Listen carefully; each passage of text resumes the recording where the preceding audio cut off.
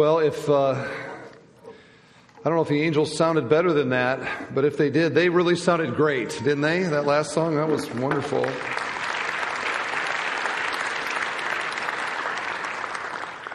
Our teaching series here at the church in December has been entitled Songs for a Savior, and we've been looking at the Gospel of Luke, which in the narrative there regarding the announcements of Jesus coming and then the announcement of Jesus' birth, everybody's singing.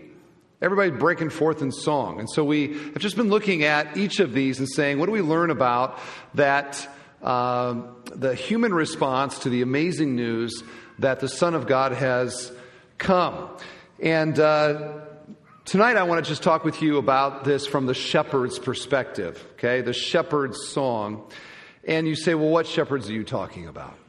I'm talking about these shepherds. Luke says, and in the same region there were shepherds out in the field, keeping watch over their flock by night. These are the famous shepherds of the Christmas story.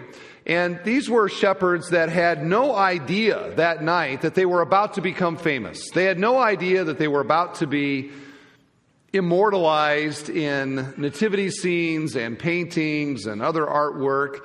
In fact, I brought here tonight, these are two of the shepherds from our nativity set at home. And these are like child-proof. They're like a hard rubber, so kids can play with them. I have an 18-month-old daughter, and these shepherds have watched over their flocks in many rooms of our home this December. They have been there. So I'll just put these here. Some people need visuals. So there are your visuals of the shepherds. But these shepherds, they had no idea that they were about to become famous. They were just doing their job. It was just another night for them there on the hills outside of Bethlehem. They probably grew up doing this. The culture of the day was that vocation was passed down generation to generation. So to be a shepherd was to learn shepherding from dad and then grow up and become a shepherd and maybe teach your own son. So even that night there might have been, old shepherds, young shepherds, boy shepherds. We don't really know. We also can't lose sight of the fact that these same hills outside of Bethlehem, centuries before, there was another shepherd who became famous.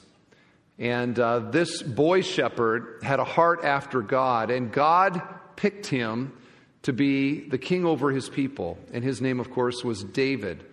And when God made that promise to David, he said, and oh, by the way, your descendant will sit on an eternal throne. He will rule forever and ever. Who lives long enough to rule on a throne forever and ever? What is that talking about? And who is that talking about? Verse 9 says, and an angel of the Lord appeared to them, and the glory of the Lord shone around them, and they were filled with great fear. And the angel said to them, fear not, for behold, I bring you good news of great joy that will be for all the people. For unto you is born this day in the city of David 3 key titles: a Savior who is Christ the Lord. And this will be a sign for you. You will find a baby wrapped in swaddling clothes and lying in a manger. When the angels went away from them into heaven, the shepherds said to one another, let us go over to Bethlehem and see this thing that has happened, which the Lord has made known to us. So here we have this amazing moment. To that point, probably the most amazing moment in all of human history, where human ears hear news that the Christ, God himself, had been born. Emmanuel, God with us, that God had taken on flesh and become a baby. This amazing, amazing news. And again, the words are bewildering. Born to you this day in the city of David is a Savior who is Christ the Lord. And these shepherds, I'm sure they weren't great theologians, but when they heard the word Christ, every Jewish boy grew up knowing and being taught the scriptures, the Old Testament scriptures, the prophecies about this one who is going to come, this Messiah who would come and deliver the people. And so they heard Savior, they heard Lord, but I'm sure they heard Christ. The Messiah's been born over in Bethlehem? Are you kidding me? And they thought to themselves, we have got to go and to check this thing out. And so they do. They leave their flocks, and for shepherds to leave their flocks, it takes something pretty big, doesn't it? And indeed it did. And they went over to Bethlehem, presumably a nearby town. And Bethlehem at the time, probably about 500 to 600, maybe 500 to 1,000 people in this town. So not a giant town, but big enough to where you don't just stroll into town and find a baby. Especially when you realize this was at night. And guess what ancient people did at night? They slept. So everybody's sleeping, everybody's in their house. How do you find a baby in a town like that? Now, if you'll just pardon me as I share a cute story regarding my 18-month-old daughter. Would that be okay? Here, Christmas Eve, it's a time for family. I'll just tell a quick story about my little girl. We have this nativity set. I shared it earlier, and it's on the floor. It's where she can kind of, play with it. Well, she likes all of them, but her favorite is Titas. Okay? That's how she says Jesus, her little name for Jesus. So she plays with the little baby Jesus. And so we've, of course, loved that. Better him than the donkey. Right? So she's been playing with Jesus. Well, about 2 weeks ago, Jesus came up missing. We looked everywhere for Jesus. We couldn't find Jesus in our house anywhere. Nooks, crannies, we're looking everywhere. Finally, we take the toy box, we turn it upside down, and all the way down in the bottom of the toy box, we found the little baby Jesus. So apparently, sometimes it's hard to find Jesus. That's the point. Okay? And just an excuse to tell a story about my daughter. Thank you. So here are these shepherds, and they're trying to find one child in a town of maybe 1,000 people. How many houses that is, and all that. This is not an easy thing. So they go into town, and they're like, "Hey, anybody seen a pregnant woman around here lately? Anybody know anything about a baby being born?" And of course, people are maybe in their house, so they're knocking on the door saying, "Excuse me, did you see any pregnant woman?" And, we men have learned never to, you never note pregnancy in a woman, right? You could be 18 months pregnant in front of me. I'm saying nothing, right? I have learned that lesson. So under his breath, some guy goes, "I saw a pregnant woman. I think she went that direction." And so they took clues and tips from people. They make their way. Somebody said, I saw somebody, she looked like she's about to give birth, and she's back over there. And so there they finally arrive in this, presumably a stable, and there's a baby. Now, the baby is wrapped in swaddling clothes. That is not a great clue because most babies probably were wrapped in swaddling clothes. The great clue was where the baby was located. There was this baby in a manger, which is basically an animal feeding trough. Now, why is that a great clue? Because ancient people didn't put their baby in an animal feeding trough, unless it was a remarkable circumstance, which of course Mary and Joseph were experiencing. And so to see a baby in a manger, though, that must be him. And indeed it was. Verse 16, "And they went with haste and found Mary and Joseph and the baby lying in a manger. And when they saw it, they made known the saying that had been told them concerning this child. And all who heard it wondered at what the shepherds told them. But Mary treasured up all these things, pondering them in her heart. And the shepherds returned, glorifying and praising God for what they had heard and seen as it had been told to them." Now, this Christmas Eve, I just want to focus on two aspects of this story that are eminently relevant to every single person in this room. Here's the first one.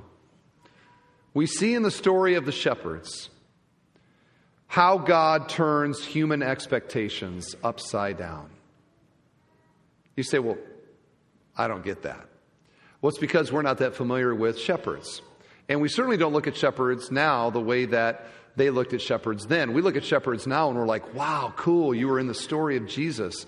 But back then, shepherds were more notorious, more infamous than famous for a couple of reasons. One is that they handled animals, and because of what they did, they actually were considered ceremonially unclean. They weren't allowed into the temple. They had to go through a whole ceremony before they were allowed into the place of worship there in Israel. On top of that, what they did required them to be gone a lot.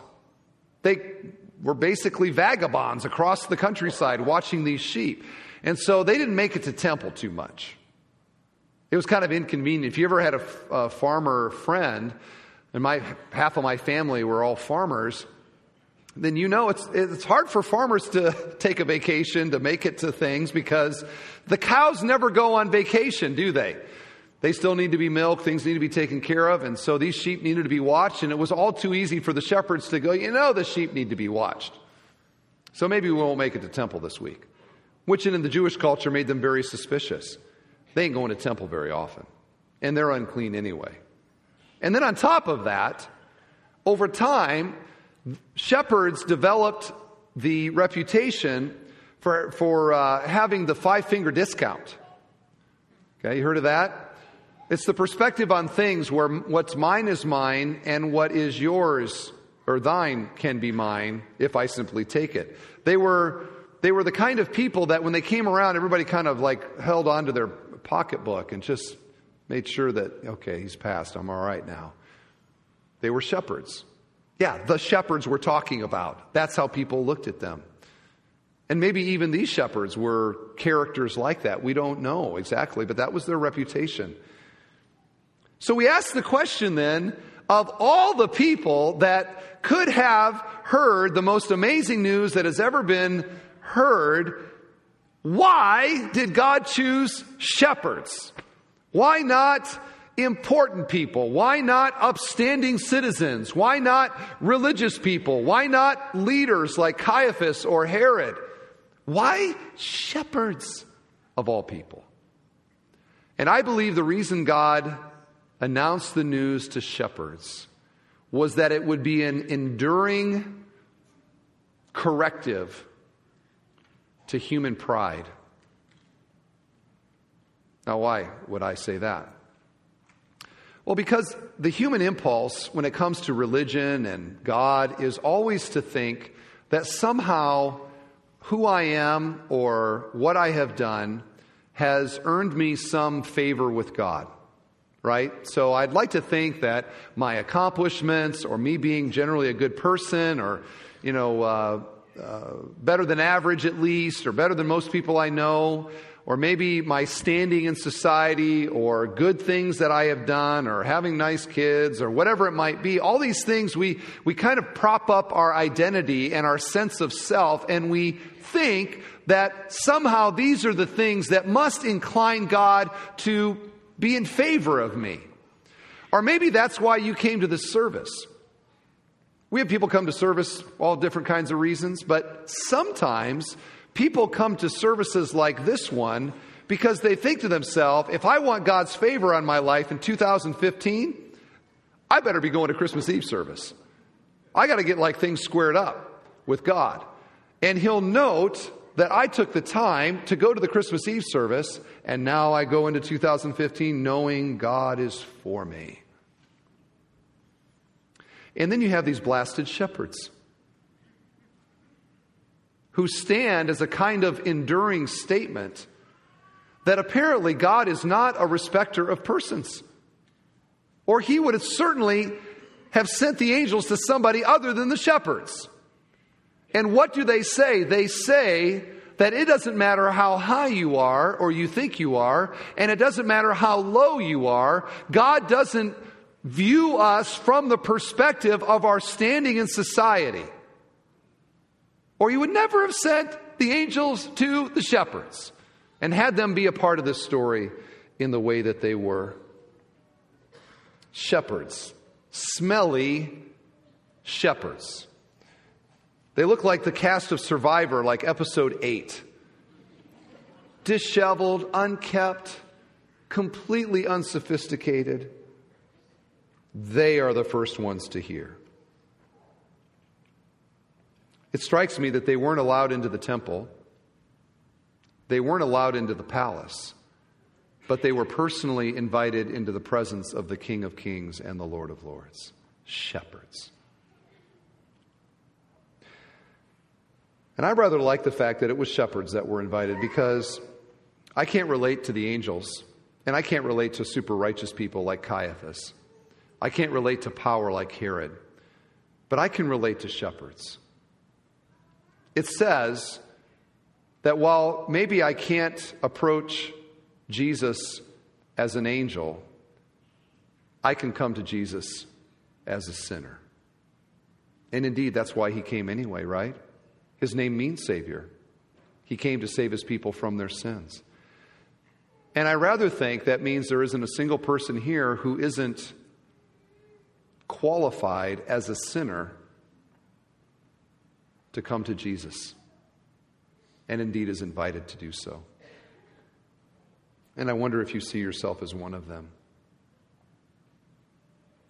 The second thing that we find in this story, I want to note that joy comes after encountering Jesus. Not before, after. We're only told 2 emotions in the whole story. The angels appear. The shepherds, what do they feel? They feel great fear.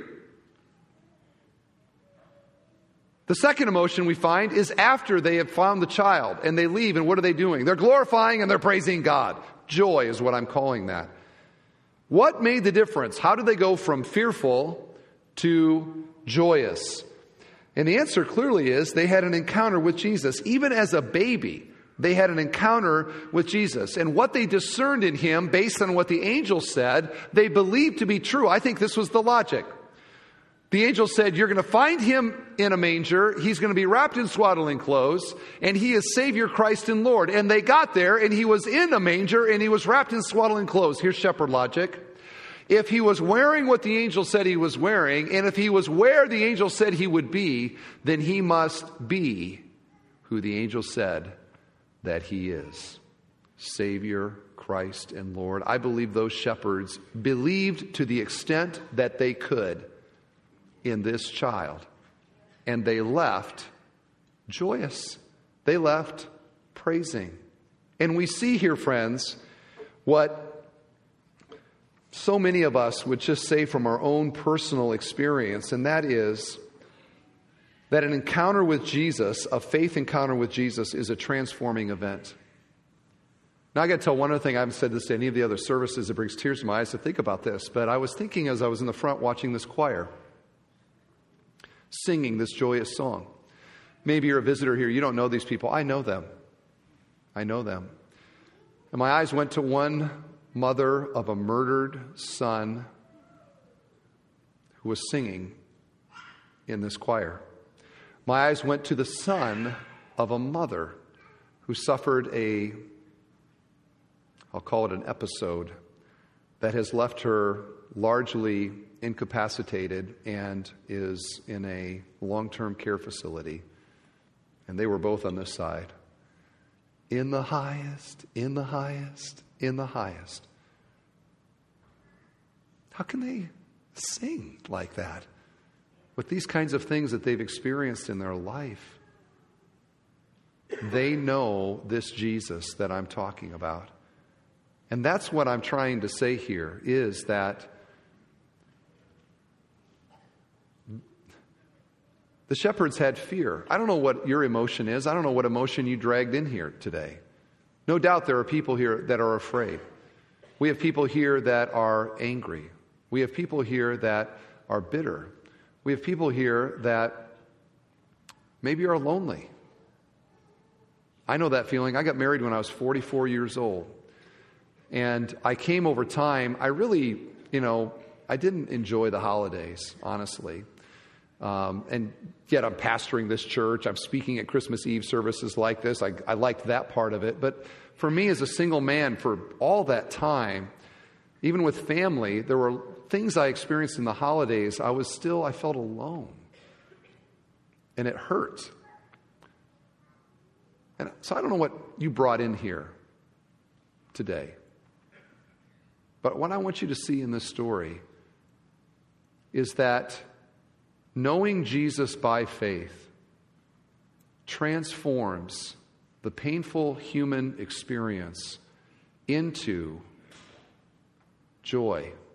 And not silly joy, not superficial joy, any more than these two people in the choir were superficial. I'm talking about the deeper, real, lasting gladness in God and in knowing His Son Jesus and knowing that my sins are forgiven. That kind of joy. And I wonder here, our last service, have you had a faith encounter with this Jesus? It's one thing to sing it. It's one thing to go to a service. But do you see yourself like a shepherd? Do you see yourself like a sinner? And do you realize who this child was and is? Because the rest of the story here, if you continue to read in Luke, is that this baby grows up and he lives the most remarkable life that has ever been lived and demonstrated miraculous power in healing and over nature and many other ways, and spoke truth that to this day guides the ethical perspective of our entire world and legal system from the words of Jesus. And that he had an incredible compassion for people that were on the fringe, people that were disenfranchised, people that were on the edges of society, the people that were ignored. Those were the ones that he cared for, reached out to, touched, and loved. And this Jesus was nailed to a cross by the Romans, and he died. And the Bible says that death was different than any other death. He died in our place. He died as a substitute. He died for our sins. Just like the angel said that he was going to be a savior, he became a savior by dying for our sins, was resurrected on the third day. And after that said, anyone who believes in me will have their sins forgiven, will be granted reconciliation with God, will be given the gift of eternal life. And that's the message of Christianity. That's the transforming message. God does something in our hearts and our lives when we encounter by faith this Jesus. And you might say, well, what do I need to do? What do you mean by that? You need to admit that you're a sinner and acknowledge your sins before God. Believe in this Jesus. And C is commit your life to Him. ABC. Acknowledge you're a sinner. Believe in Christ. And commit your life to being a disciple of Christ. And from that flows a kind of change and a kind of joy that nothing else in this world can provide. And that's what we celebrate. We celebrate Christ. We celebrate the light, the life that He has brought into this world. And you can know that life right now. I just say to this room, why not? Right? Why not? Why not trust and believe in Him? I urge you to do so. Like a shepherd. Unto you is born this day in the city of David a Savior. Is He your Savior? He can be if you will believe. He is Christ the Lord.